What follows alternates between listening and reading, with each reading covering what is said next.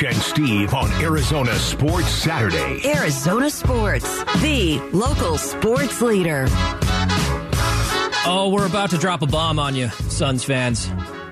Steve Zinsmeister with you. Mitch is out today, so I was planning on just riding solo, and I had a bunch of stuff planned, and the Phoenix Suns might have just thrown a big wrench into all of my plans. A tweet from Shams Charania. You and I are going to react to this together right now because I just read this moments ago. Biggest story of the day. Shams Charania says, developing. Washington is in serious talks with two finalists, Miami and Phoenix, on a Bradley Beal trade. Sources tell The Athletic and Stadium. The Suns have emerged as a serious threat for Beal, who holds a no-trade clause. Wow.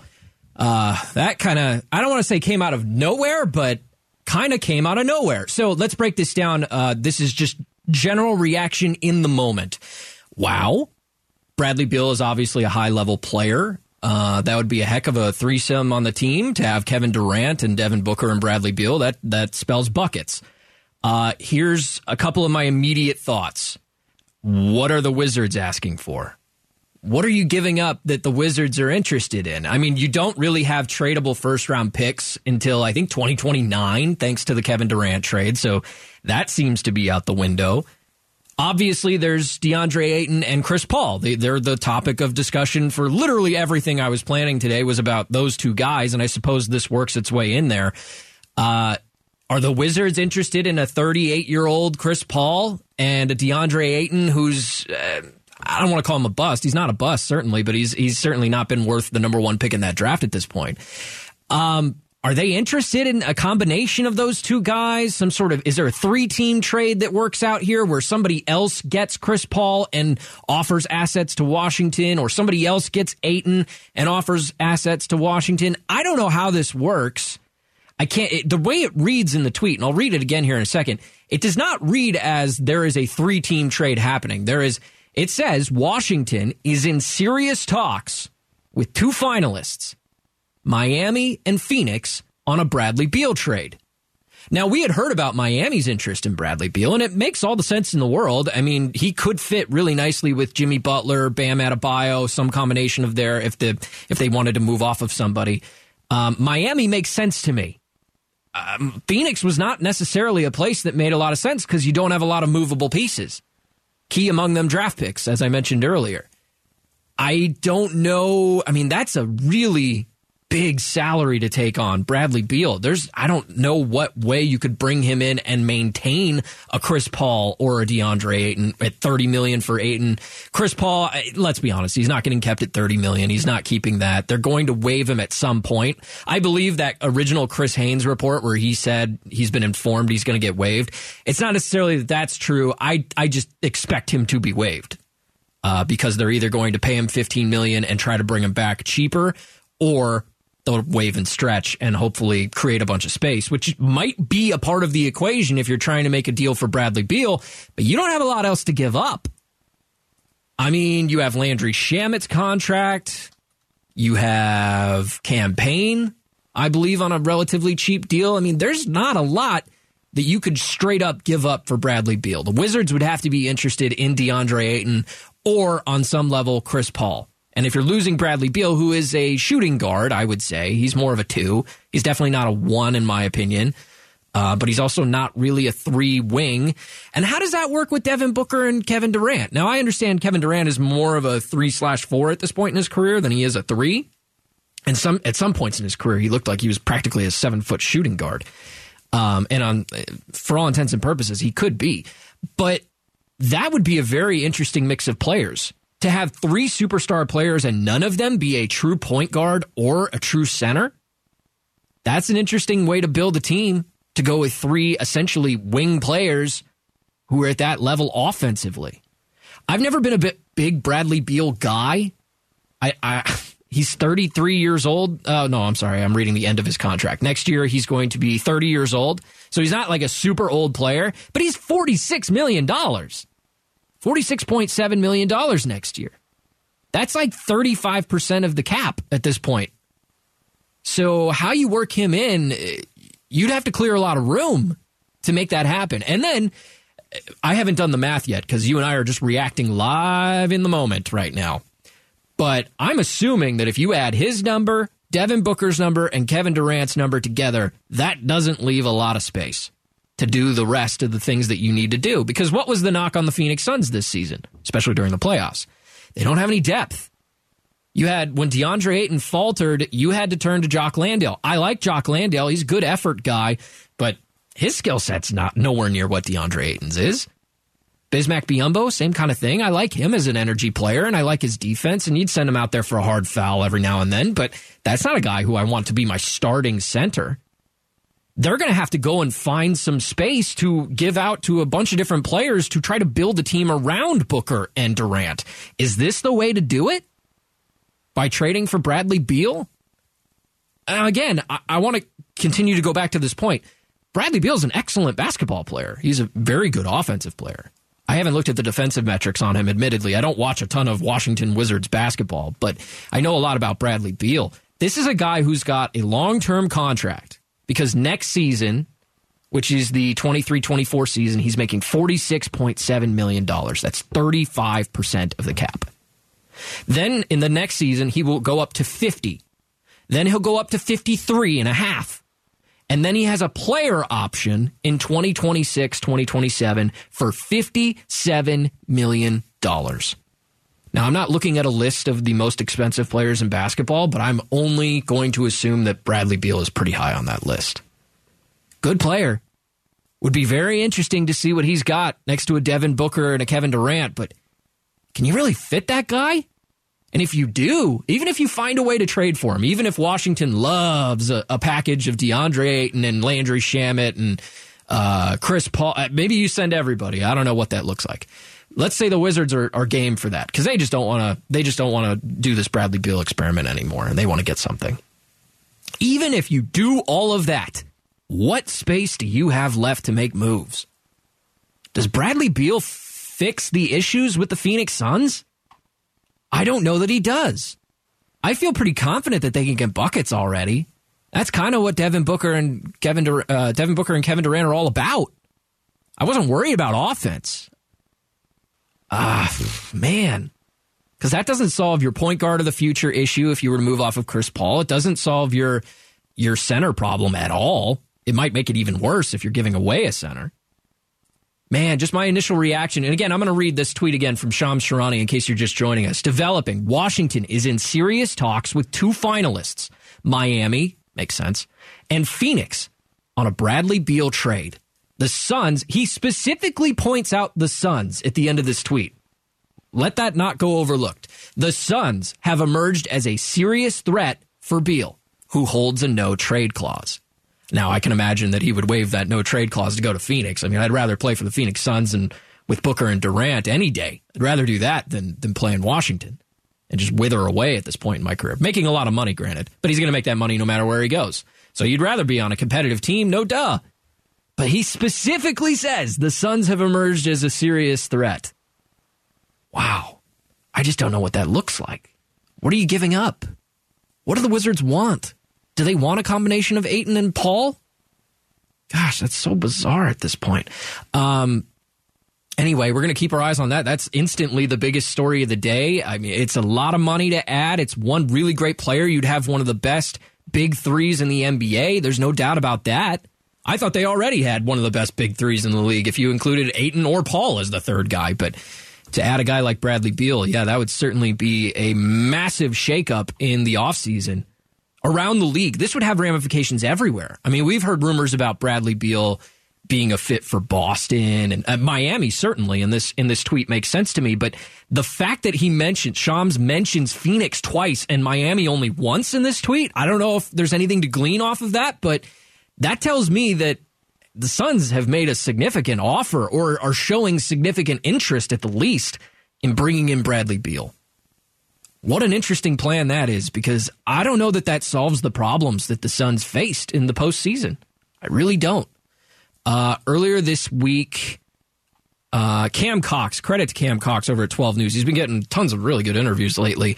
Cam Cox got an interview, a sit-down with Chris Paul, at a time that's very crucial because Chris Paul, a lot of stuff is in the air. We talked about that. Do you bring him back on $30 million? Do you cut him for 15 and try to re-sign him on the cheap? Or do you stretch and waive and basically say goodbye to Chris Paul and let somebody else pick him up on the cheap?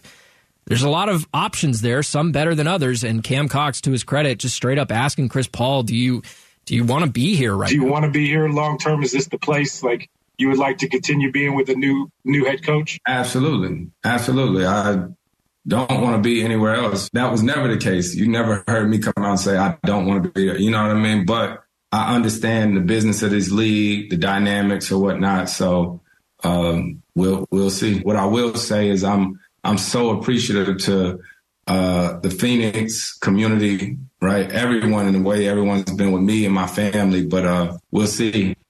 We'll see. It sounds like nobody from the Suns has confirmed to Chris Paul, this is what we plan to do. And I get that on some level, especially with how the DeAndre Ayton situation was handled in his free agency, his restricted free agency, where I felt like all along the Suns were just backed into a corner. They didn't want to pay the full max for a DeAndre Ayton type player, but somebody else made the offer. Indiana made the offer, and they had to sign that or else lose him for nothing and probably be criticized for that. And we could talk all day long about whether or not that's worked out to this point. But when it comes to Chris Paul, I think they have so many different types of options, and I don't think they're going to pay him $30 million to come back. That doesn't make any sense to me, especially if they're trying to make big moves like these for Bradley Beal. But is there a scenario where they trade that $30 million and let another team make the decision on whether or not they're going to let Chris Paul play for 30 or cut him, save the $15 million, waive and stretch him, do that for themselves to create cap space? That's certainly something that the Wizards might be looking at as an option here. If they are, in fact, looking to trade Bradley Beal and create some room and, I don't know, build around Kyle Kuzma and I don't know. I don't know what Washington's plan is at this point. But there's a credit to Cam Cox, again, for asking the question and getting Chris Paul on the record as saying he wants to be a Phoenix Sun. So why, if he wants to be a Sun and they seem to be showing interest in bringing him back at the right price, it's a natural question to say, well, why haven't they worked anything out? By the way, before I hit the break, I will hit this really quickly. It was reported yesterday that who else is interested in Chris Paul but the Los Angeles Lakers? Could you imagine? I'm going to speak directly to my producer, Trevor Henry, here. Could you imagine a worse scenario for how this goes down with Chris Paul than the team waives and stretches him, which is good for the Suns financially. You waive and stretch Chris Paul, and then the Lakers, of all teams, sign Chris Paul to the veterans minimum, very little money, and he goes there. He doesn't even have to be the starting point guard in L.A. because they already have D'Angelo Russell. And if they figure out that situation, they can play him very sparingly and keep him healthy for the playoffs. Chris Paul goes to L.A., wins a ring with LeBron James. The Lakers always linger around certain things, and it's annoying. And it's also kind of funny, too, in context of, like, they tried to trade for him. What was that, like 10 years ago? Yeah, about 10 years ago. That was that, like that. A little over 10 years ago. That was like that Paul Gasol situation, wasn't it? Right. And the league basically shut that trade down. Yeah. And here we are a decade later, and they're still interested. I mean, obviously, it's a different regime, and there's much different players. Yeah, absolutely. Kobe's gone, and that all plays into it. But Chris Paul, interest from the Lakers. Yeah, no thanks. From a Suns fan here, that would be the worst case scenario, is you let Chris Paul go for essentially nothing and he wins a title, not with you, but with the LA Lakers. And it just makes you hate the Lakers even more, right? Yeah, makes me hate them a lot more, actually. So the big breaking news, and we're going to come back and talk more about this next on Arizona Sports Saturday, is Shams Charania tweeting, it looks like Phoenix is a finalist. The Suns are a finalist for the Bradley Beal sweepstakes. More on that in a moment. It's Arizona Sports Saturday. Mitch and Steve on Arizona Sports Saturday. Arizona Sports, the local sports leader. Well, Shams Charania dropped a bomb on us right before the show started. 25 minutes ago, tweeting about the Phoenix Suns. Boy, is this one a doozy, too, by the way. Developing. Washington is in serious talks with two finalists, Miami and Phoenix, on a Bradley Beal trade. the Suns have emerged as a serious threat for Beal, who holds a no-trade clause. So my immediate reaction was, wow, that's a heck of a three-pronged star team. Bradley Beal, Devin Booker, and Kevin Durant. That's huge. But there's a lot of questions I have, too. I mean, that's a huge salary Bradley Beal carries. $46.7 million this year, $50 the next, $53.5 the next, and then a player option for $57. Who knows if he even he might just take that, depending on the player he is at 33 years old, or he might be able to get more in free agency. Who knows at that point? That's a lot of money. And I thought this offseason for the Suns was going to be about creating space and finding a way to add depth to the team. But if this is the strategy for the Suns to go after a star player, a third star player to pair next to Booker and Durant, that's a totally different strategy. And one that I hadn't considered as likely as just trying to find ways to clear out Chris Paul to somebody who looking for cap space, and in return get some quality depth pieces. Move DeAndre Ayton to somebody who's looking for a starting center, young guy who maybe they can bust him open to his full potential. I thought that those were going to be the types of moves we were talking about. Now we're talking about something totally different. This is a whole different puzzle, and it has a lot less pieces. The only pieces are three dudes: Booker, Durant, Beal. The rest will figure itself out. But then I start to lean back on what we just saw in the playoffs. Can you really rely on so few guys to carry you like that? Not many teams have done it. The immediate one that will come to everybody's mind is the Miami Heat in 2010 when LeBron and Chris Bosh go to Miami and D-Wade signs back, and they filled the roster with a bunch of, some dudes. Mario Chalmers, Norris Cole. Remember Norris Cole? That team was not stacked beyond those three. Eventually, they add guys like Mike Miller, Ray Allen certainly played a big role, and they had some other decent players. But is this the right strategy for the Suns if they were to go and get Bradley Beal? Now, the other thing that we were talking about earlier is what's in it for the Wizards? Why would the Wizards want to do a deal with the Suns, who don't have any draft picks that are tradable through, I think, 2027 or 29, something like that, because of what they did to get Kevin Durant? They broke the bank for Durant, and I don't think they regret doing that. But since you've already done that, you might as well continue to break the bank to try to capitalize on the window that you have with Durant. That appears to be what this is. So what's in it for the Wizards? This is what I can come up with. This is not me reporting. This is simply what makes sense in my mind.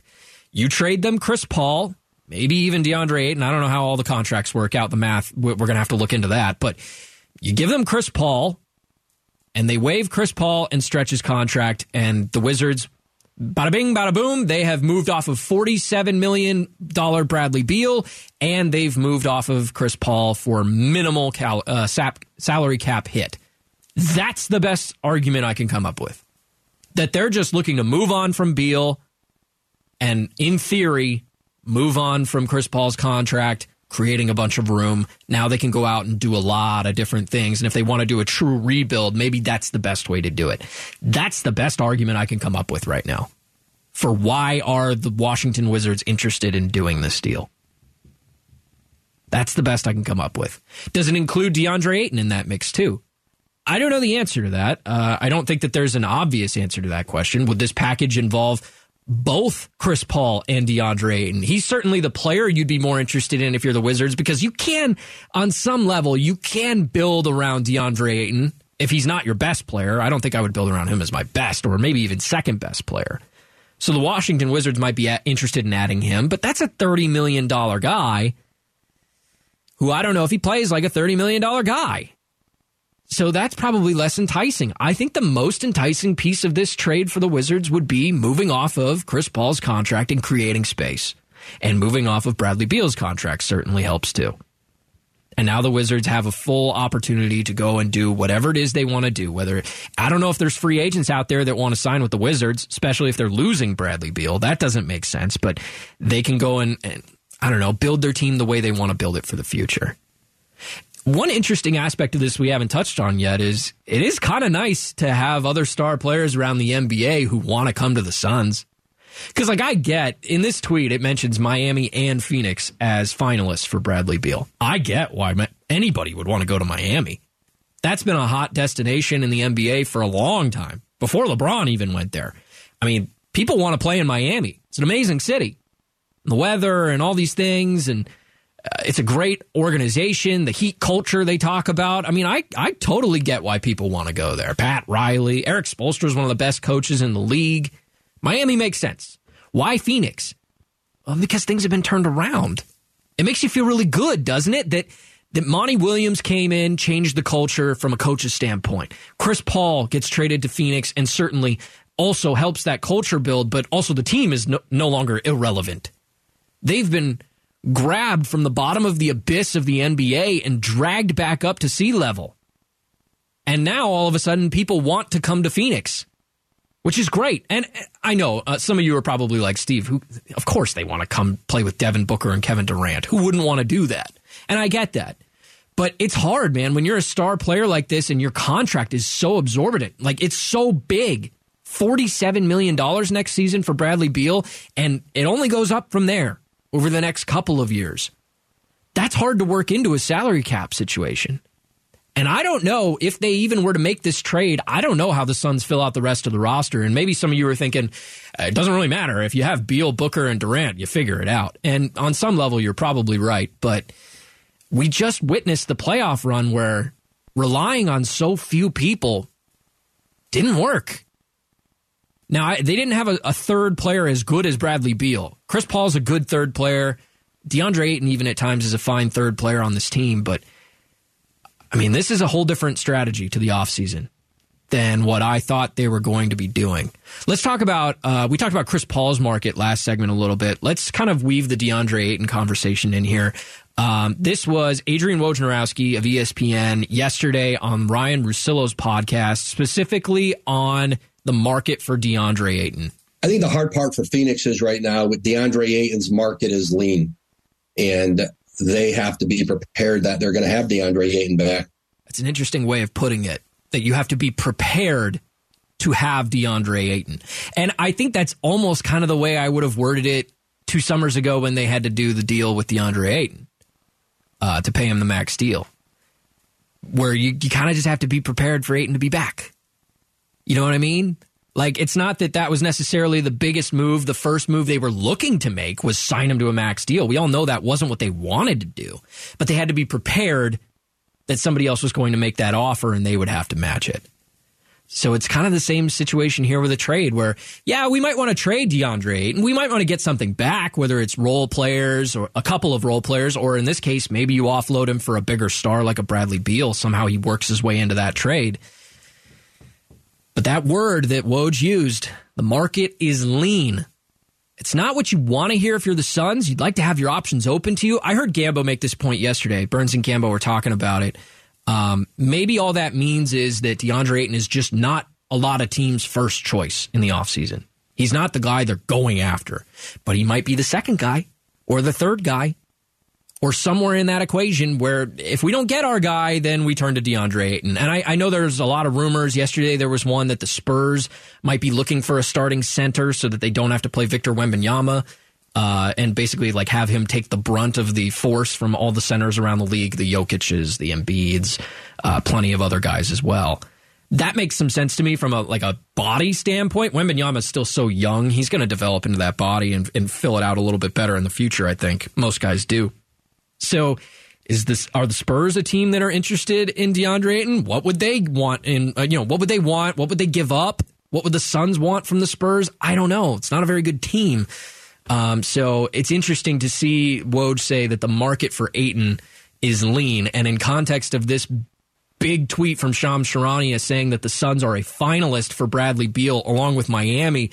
And then the key part of the tweet, the Suns have emerged as a serious threat. He specifically mentions the Suns twice. What does that mean? Does that mean the Suns are more likely to land Bradley Beal than Miami? Let's dive into that a little bit more next on Arizona Sports Saturday. Mitch Feraldis, Steve Zinsmeister, Arizona Sports Saturday. Arizona Sports, the local sports leader.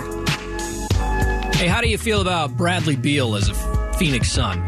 Steve Zinsmeister with you on Arizona Sports Saturday. We had a big tweet dropped on us just minutes before the show started. Shams Charania at The Athletic reporting Developing. Washington is in serious talks with two finalists, Miami and Phoenix, on a Bradley Beal trade. The Suns have emerged as a serious threat for Beal, who holds a no-trade clause. That's an important nugget, too, that we haven't touched on too much, is Bradley Beal obviously would have control over where he goes. So that's why these are two of the finalists, because Miami is obviously appealing, went to the NBA Finals, Heat culture. Miami as a city is certainly a place players are interested in being. And then Phoenix, which, again, makes sense. I love the weather here. I think that it's just as appealing as Miami in a lot of ways. And some others, maybe not. There's obviously no beach here. But then there's also Durant and Booker, the obvious draw to the city of Phoenix. And new head coach, I don't know how that plays in with Frank Vogel. I don't know how that relationship would be with Beal. I honestly just don't know enough about how he feels about that situation. And we're probably going to find out more about this story as the week goes on, unless something develops very, very quickly. So which would be the more likely destination for Beal, Miami versus Phoenix? I have to think that Miami has more options to trade to the Wizards, like draft picks. And I haven't looked at their draft pick haul, but I know that the Suns don't have a tradable first-round pick for many years, thanks to the Kevin Durant deal. Not saying I regret it. I'm just saying that's the situation that they're in.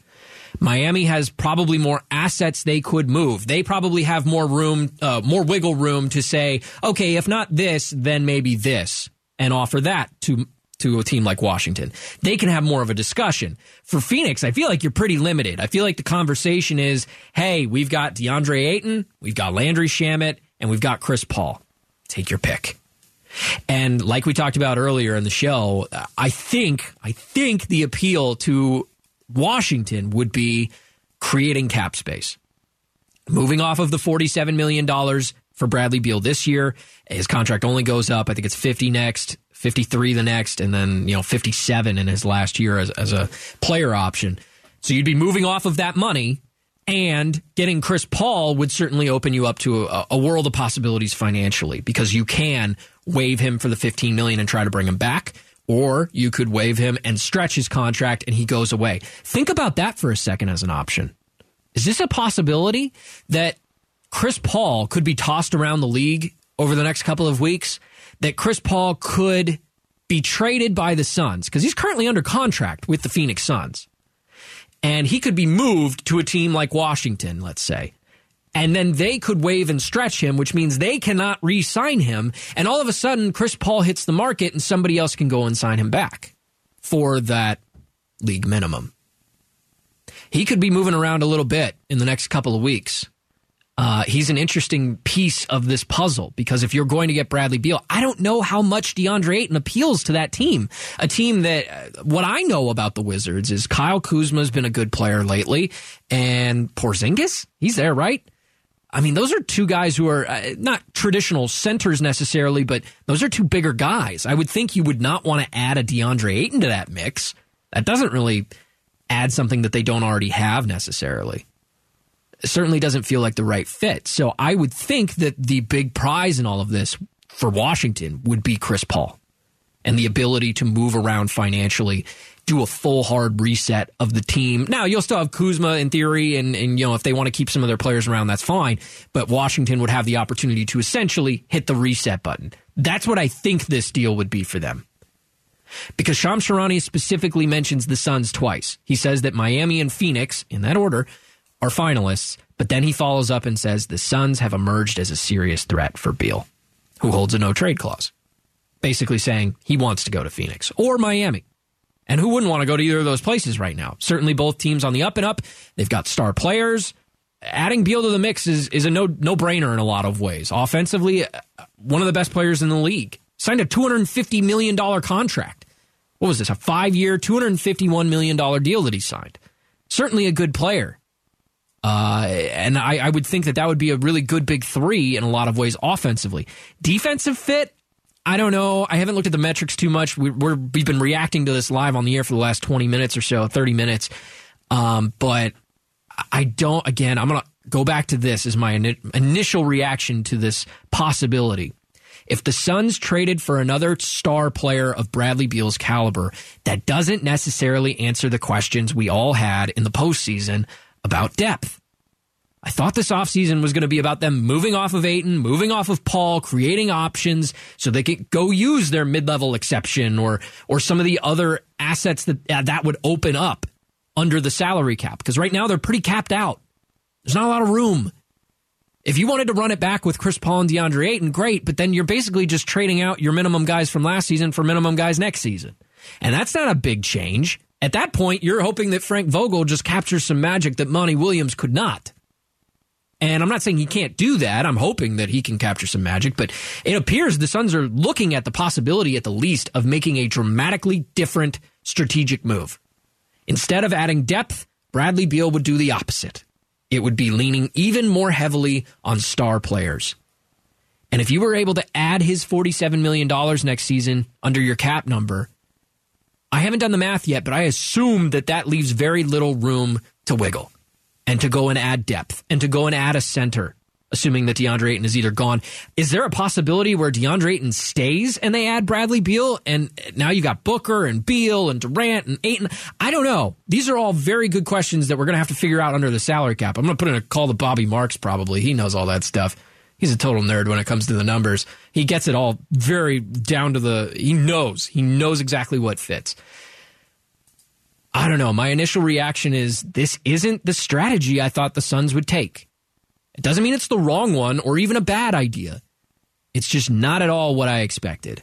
We're going to get back to the biggest news of the day. That's the Bradley Beal potential trade, Phoenix being a finalist for him. I do want to mention the Diamondbacks. They deserve our attention, our credit. I planned on doing a lot of Diamondbacks talk today about things that have been going on with the team. They're one of the hottest teams in baseball, if not the hottest team. They deserve our attention. They deserve the bump in attendance that they've gotten over the last couple of weeks. They deserve to be atop of the division right now, and maybe even the league here pretty soon. I think a lot of people consider the Atlanta Braves a better team, or maybe you even consider the LA Dodgers a better team at this point. But the Diamondbacks are playing better. But I do have a couple of questions. And we'll dive into some of them here. And let's just spitball a little bit. One of my big concerns was when Carson Kelly came back. And I know he's a backup catcher at this point, but I've never seen a catcher come back when the guy who was filling in, Gabriel Moreno, who was traded for in the offseason, you gave up your second best, maybe even best player last season in Dalton Varsho to get Moreno as your future catcher. And Moreno came in and was amazing, especially defensively. I mean, he leads all of baseball in catchers caught stealing above average. That's a metric that basically says how many more guys you're going to catch on the base paths than the average catcher. He leads the league at 6. Nobody else has 6. He's got one of the best caught stealing throwing percentages. His arm strength is right on par with the rest of the top 10 guys. His pop time, I think, is 12th in the entire league. Defensively, Moreno's been fantastic. Oh, and he's hitting 280. Let's see the absolute latest number. 279. Excuse me. He's almost hitting 280. I mean, for how many years have the Diamondbacks been rolling out catchers where, they were pretty good defensively, but Jeff Mathis couldn't hit a lick. You knew you were going to get one of the best defensive guys, one of the best pitch framers. He was going to call a great game. And I shouldn't just label this on Mathis. There's a lot of guys that they've rolled out catchers over the years where you weren't going to get much offensively. And that's a strategy that a lot of teams use, by the way. I don't know if you noticed, but the Cleveland Guardians are in town this weekend. That's a team that's been doing that for a while. Because you look back on some of their guys, like I think of Roberto Perez for a handful of years there. Lots of defense, not a lot of offense. You look at what they've done lately. Mike Zunino, who they just DFA'd yesterday, by the way. Defensive guy, not a lot of offense they got out of him. Austin Hedges. I mean, these are the kinds of guys that Gabriel Moreno solves both parts of the equation. Offense, defense. The best defensive catcher in the league by certain metrics. And he's hitting to boot.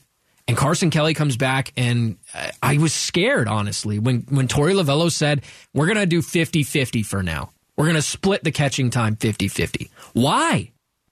Wait, why? Now, I understand you don't want to run Gabby into the ground. You don't want to play him 90% of the time because, I mean, that's not good for anybody, especially at the catcher position. I mean, you don't want to play him every single game. I get that, but 50-50? For a guy in Carson Kelly who just missed significant amount of time. And to his credit, hit very well at the minor league level during his rehab assignment. But he came back, struggled against the Phillies, who seemingly had a green light the entire series because they stole, 7 bags in 3 games off of Carson Kelly. And he started 3 games in a row. And that's when I started to question, why are we doing this?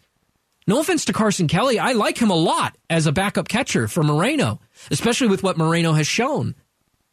But again, has Moreno not shown you that he's the better guy? And I think he will be. I don't want to overreact because, again, we're talking about a backup catcher here. But I do expect that Gabby Moreno is going to play the majority of the time. Is it 2/3 of the time? Is it 75% of the time? I don't know the exact number. And I'm sure when Torrey even said 50-50, I'm sure what he meant to say is, yeah, for now it's going to be a little bit 50-50 because we got to get Carson comfortable. We got to get him going at the major league level again because he's missed so much time. And then we'll fade back into a higher number. That's probably what he meant. But to say, we're going to split it 50-50 for now, it didn't make sense. It doesn't make sense. You shouldn't be doing that when you have a better player. One who has clearly been better. I mean, I'm not just talking better on the team or the best in the organization. Defensively, Moreno is the best catcher in baseball this season. So he needs to be playing more than 50% of the time. A little bit later, we're going to dive into the Pavin Smith argument. Why is he still hitting leadoff against right-handed pitching? If you look at the numbers, which we'll go over a little bit later, doesn't make any sense. That should not be happening. All right, coming up next on Arizona Sports Saturday, more reaction to the big news today. Shams Charania says the Suns might be one of 2 finalists for Bradley Beal? Really? That's next on Arizona Sports Saturday. Mitch and Steve on Arizona Sports Saturday. Arizona Sports, the local sports leader. Steve Zinsmeister with you on Arizona Sports Saturday. Mitch has the day off. Heck of a day to miss. This nugget from Shams Charania at The Athletic. The Washington Wizards are in serious talks with the Miami Heat and the Phoenix Suns in a trade for Bradley Beal. So we're getting some more context from a story at The Athletic where he kind of breaks down some of the aspects of this trade that we've been talking about, right? There's a lot of questions. There's what is the strategy here? Is it to add more star talent? That's not something the Suns were lacking last season. In fact, it was depth that they were lacking that kind of haunted them in the playoffs. So is this the right strategy? That's a big overarching question. Fit offensively and defensively, we could certainly get into if this starts to persist. What do the Wizards want in return? Is it some sort of Chris Paul's contract? We can waive it, create space. Is that what they're looking for? Or are they more interested in a DeAndre Ayton / Landry Shamet type of deal? Let's go through some of the article. I'm not going to read the article, but I'm going to give you portions of the article that I think are relevant. The Athletic certainly was kind of leaning this direction already. They had reported earlier in the week that the Wizards and Beal were working to find a trade partner. So this isn't a shocker that he's looking to be on the move. I think Bam Adebayo wore a Bradley Beal jersey during the playoffs at one point after a post-game interview or something. So I think they're friends. So I guess Miami makes sense in a lot of ways. Here's a little nugget. I don't know what this means, if anything, but apparently Beal's agent, Mark Bartelstein, I think it's Bartelstein. Close enough. Is the father of the Suns CEO, Josh Bartelstein. So I don't know if that helps at all. It's just a little interesting nugget to throw in there. So all things considered, let's talk about the possible trade packages. Because like we know, the Suns don't have first-round picks to give up. They gave them away for Kevin Durant. So what do you have to offer? You have either a package of, I think, Ayton and Shamet, which is what is mentioned here. A combination of DeAndre Ayton and Landry Shamet for Beal would work financially. That's according to The Athletic. Or you can move Chris Paul in some way, and maybe that includes Shamet, or maybe even Paul and Ayton for all I know, and that would be more of a look to build for the future, create some salary cap space. What does Miami have to offer? Well, they have Jimmy Butler. They're trying to capitalize on his championship window, much like the Suns with Durant. Tyler Hero, pretty good player that they could kind of build as a centerpiece to that trade. Some sort of combination of Duncan Robinson and Kyle Lowry. I kind of think Kyle Lowry's at the end of his career, so is that a contract move? I don't know. They have the 18th pick in the draft coming up, which for a team that went to the finals, that's a pretty good pick to have.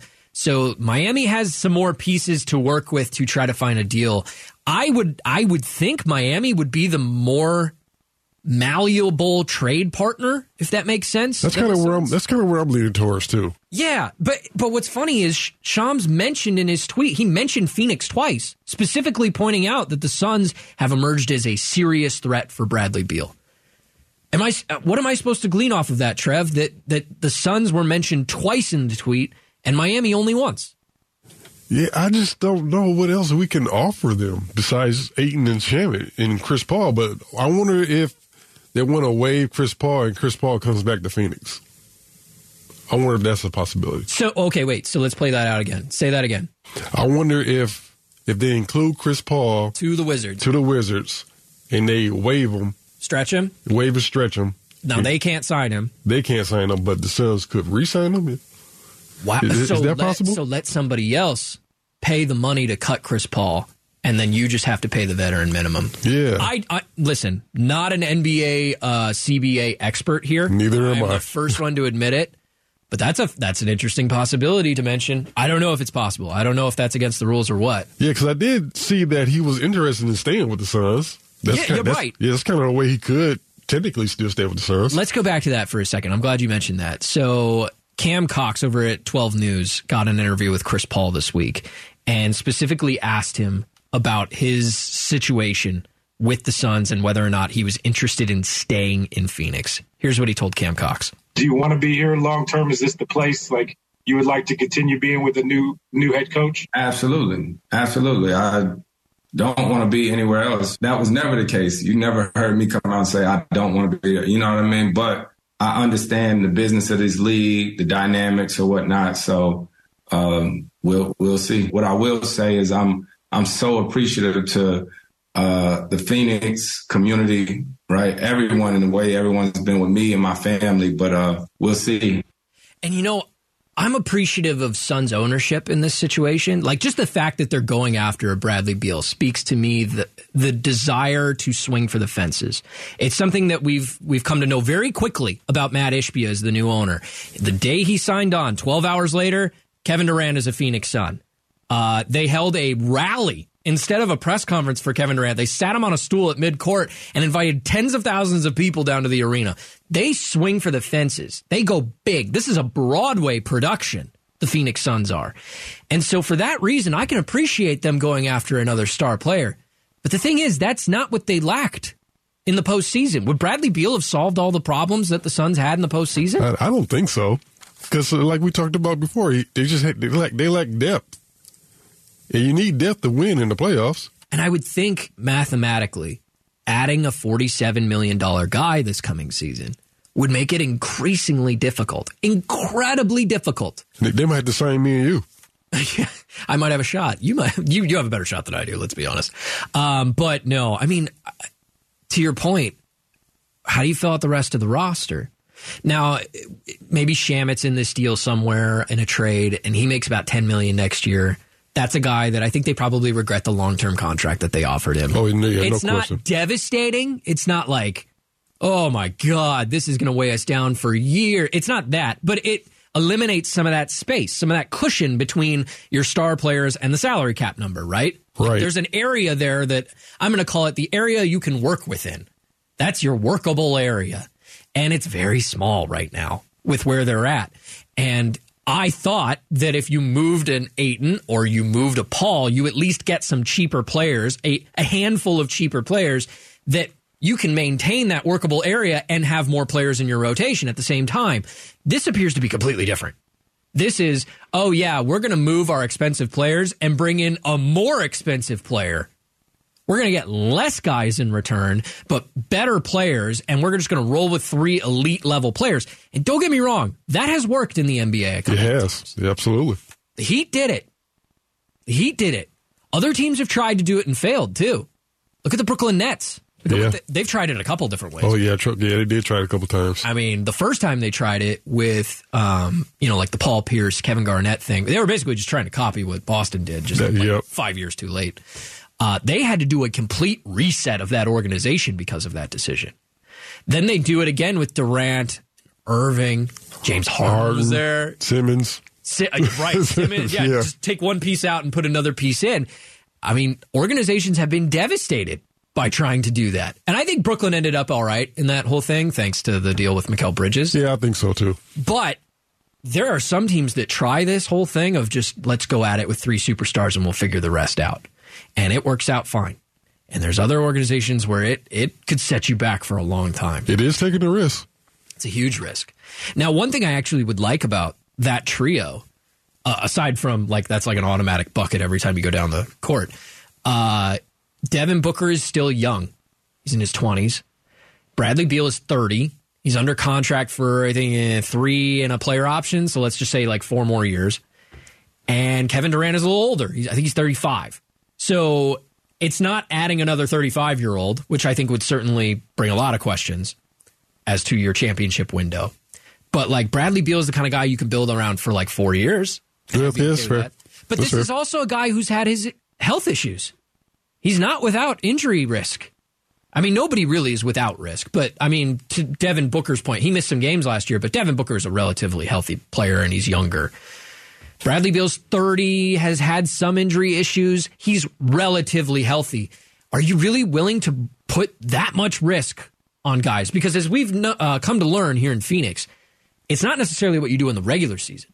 It's what you do in the postseason. And how can you get there healthy? That's what it's all about. And if you're trying to keep Devin, Bradley Beal, and Kevin Durant all healthy and just get to the postseason and then we'll figure it out then, who are you playing for 82 games during the regular season? Sounds like a lot of 10-day contracts and G League guys getting called up. Kind of feels that way. There's so many interesting angles to this potential trade.